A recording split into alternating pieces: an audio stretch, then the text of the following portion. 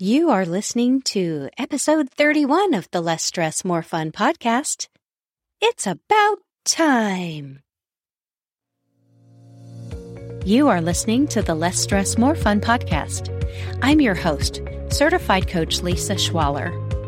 Each week, we talk about how you can rise above the stress of modern living so that you can focus your energy on what matters most. All right, let's get started.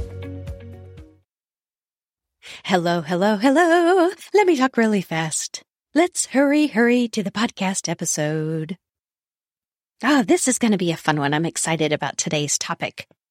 Time is a very important concept in modern life, and it's one that seems to be perceived as the source of a lot of stress.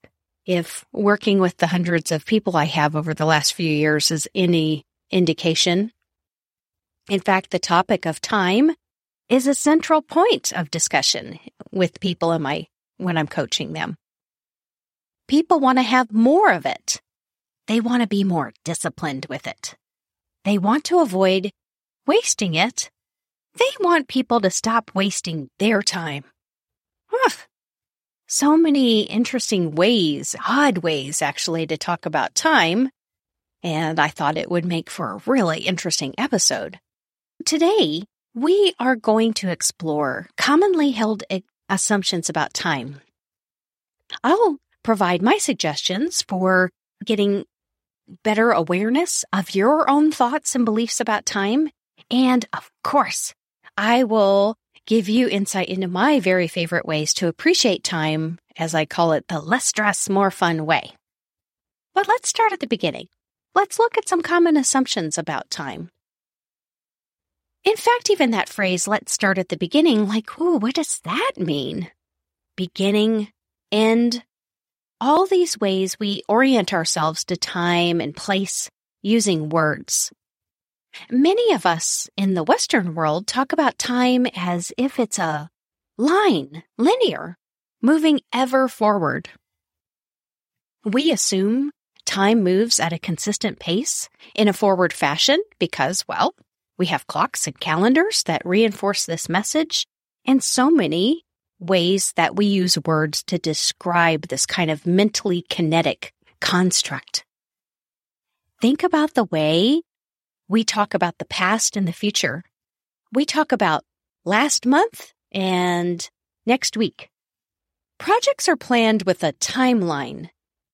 Now, of course, all of this assumes you're in a culture where time is even recognized as being worthy of your attention in the first place. If you're listening to this, chances are you live in a culture where there are words that describe time and time as a concept. Remember our good friend, our brain hormone, dopamine? Dopamine is activated when we look up and out at the world, to all the places we may go.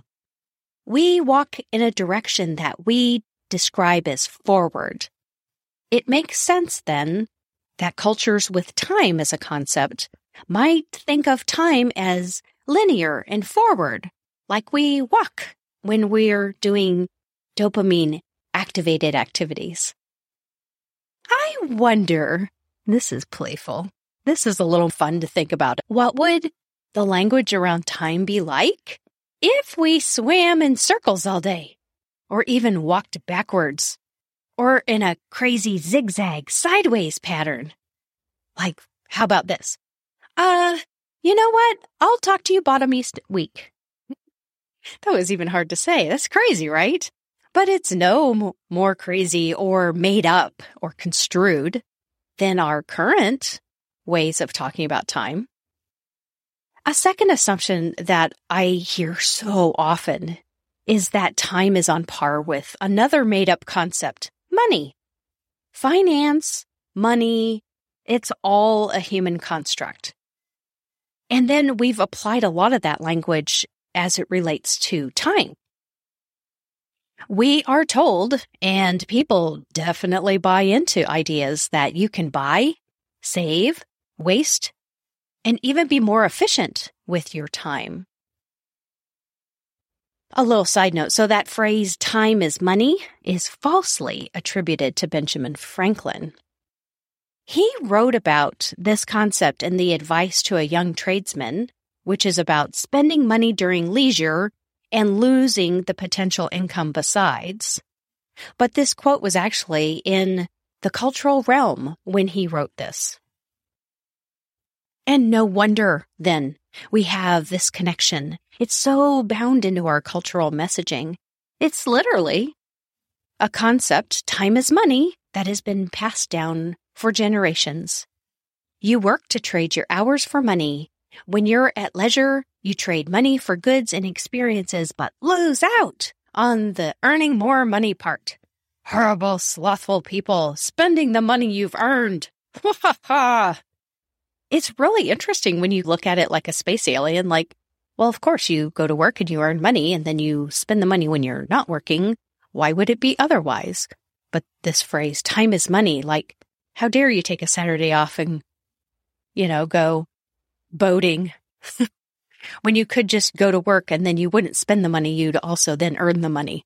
Ugh, makes my head spin.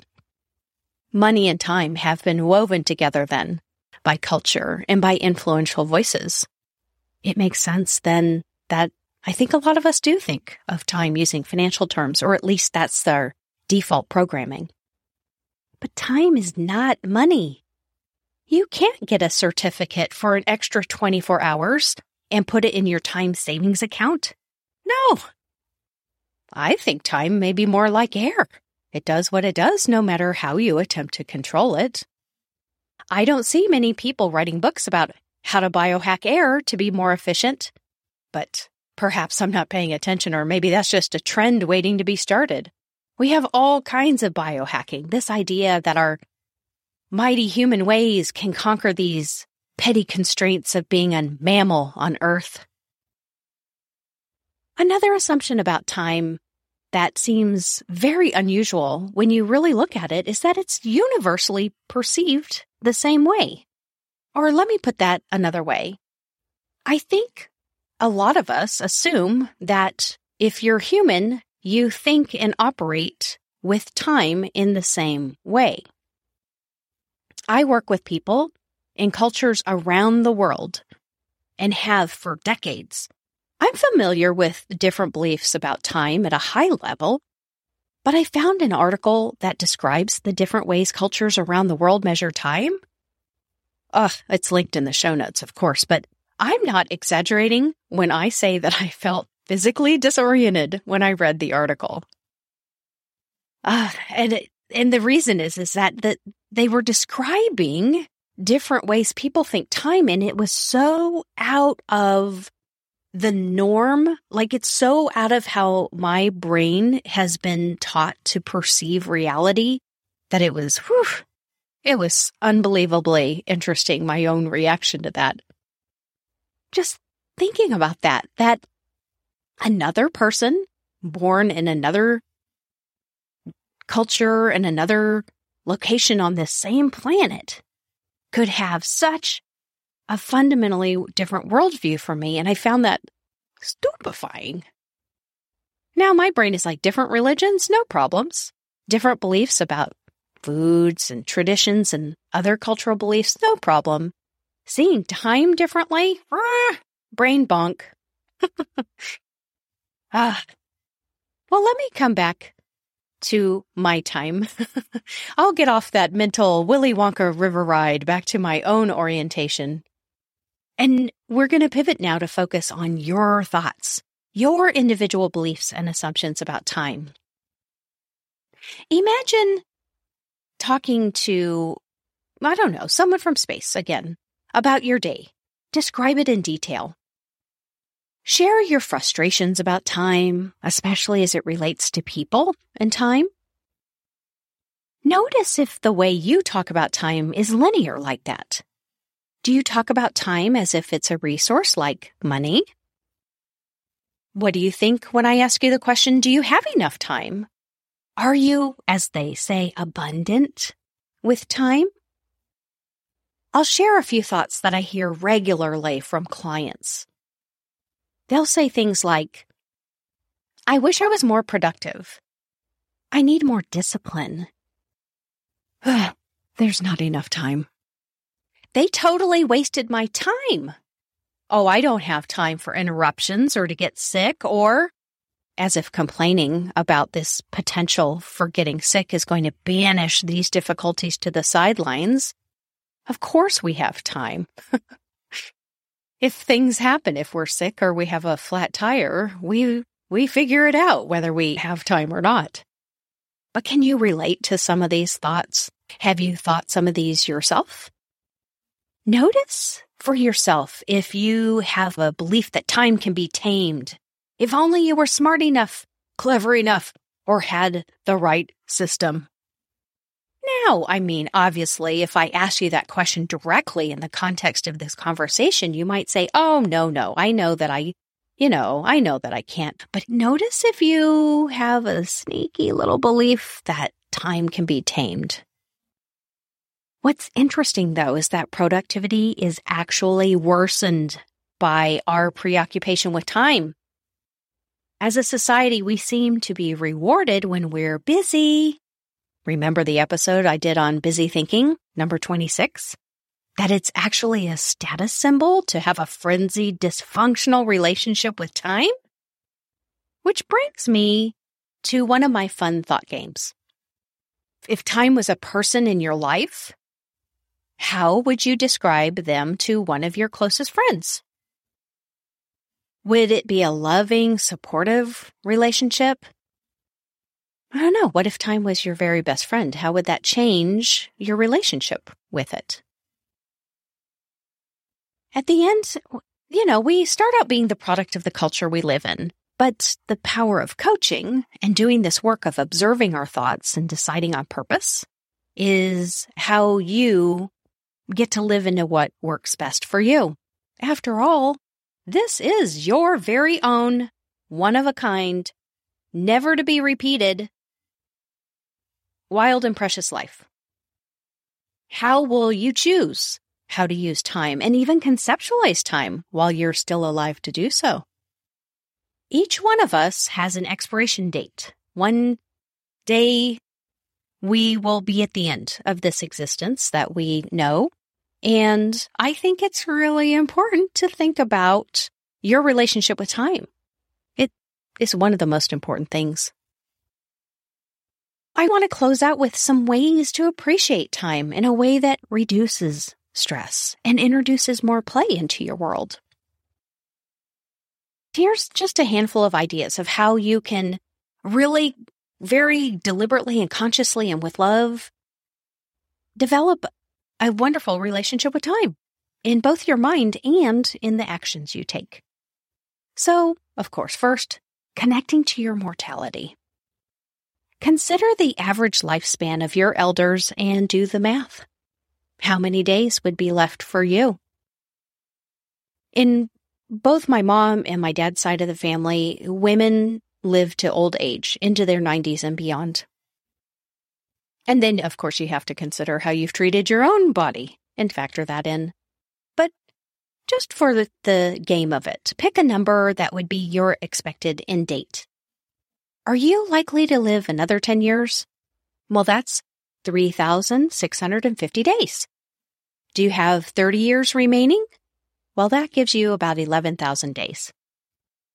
Do you envision having perhaps 60 years left on your clock? Well, congrats, you have almost 22,000 days remaining. Well, and if you have that kind of time left, you're getting a head start on using those days well by being very conscious of your programming through listening to this podcast. Tell your friends. Notice what comes up in your body and your mind when you consider how many days you may have remain. I am going to share with you that I feel exhilarated. How many days do I have left to write this podcast? How many days will I be coaching people on having more fun and less stress in their life? Oh, how many days left will I be able to hug my sons before they go to school? And how many days do I have where I'll drive them to practice or some activity while we're singing Bee Gees songs? A few years ago, I read an article by Tim Urban. It's on the Wait But Why website. At the time, and I wasn't an active coach at that time, it was like a punch in the gut. He breaks down his remaining life into things like the number of Super Bowls he'll likely watch, or pizzas that he'll eat, or Chinese takeout. The article's called The Tail End, and it's the first link in the show notes. I actually really love the idea of counting my remaining life terms in terms of tacos to be eaten, but I don't think I can count that high. Another suggestion I have for you is to make decisions about whether you'll feel time guilt. After all, does it help to talk about time like this out-of-control monster that you can't control? If time is more like air than money, just think about how silly it would be to say, I'm not breathing air very well. I need to be more disciplined about how I use air. Or do you think about, I don't know if there's enough air for me today?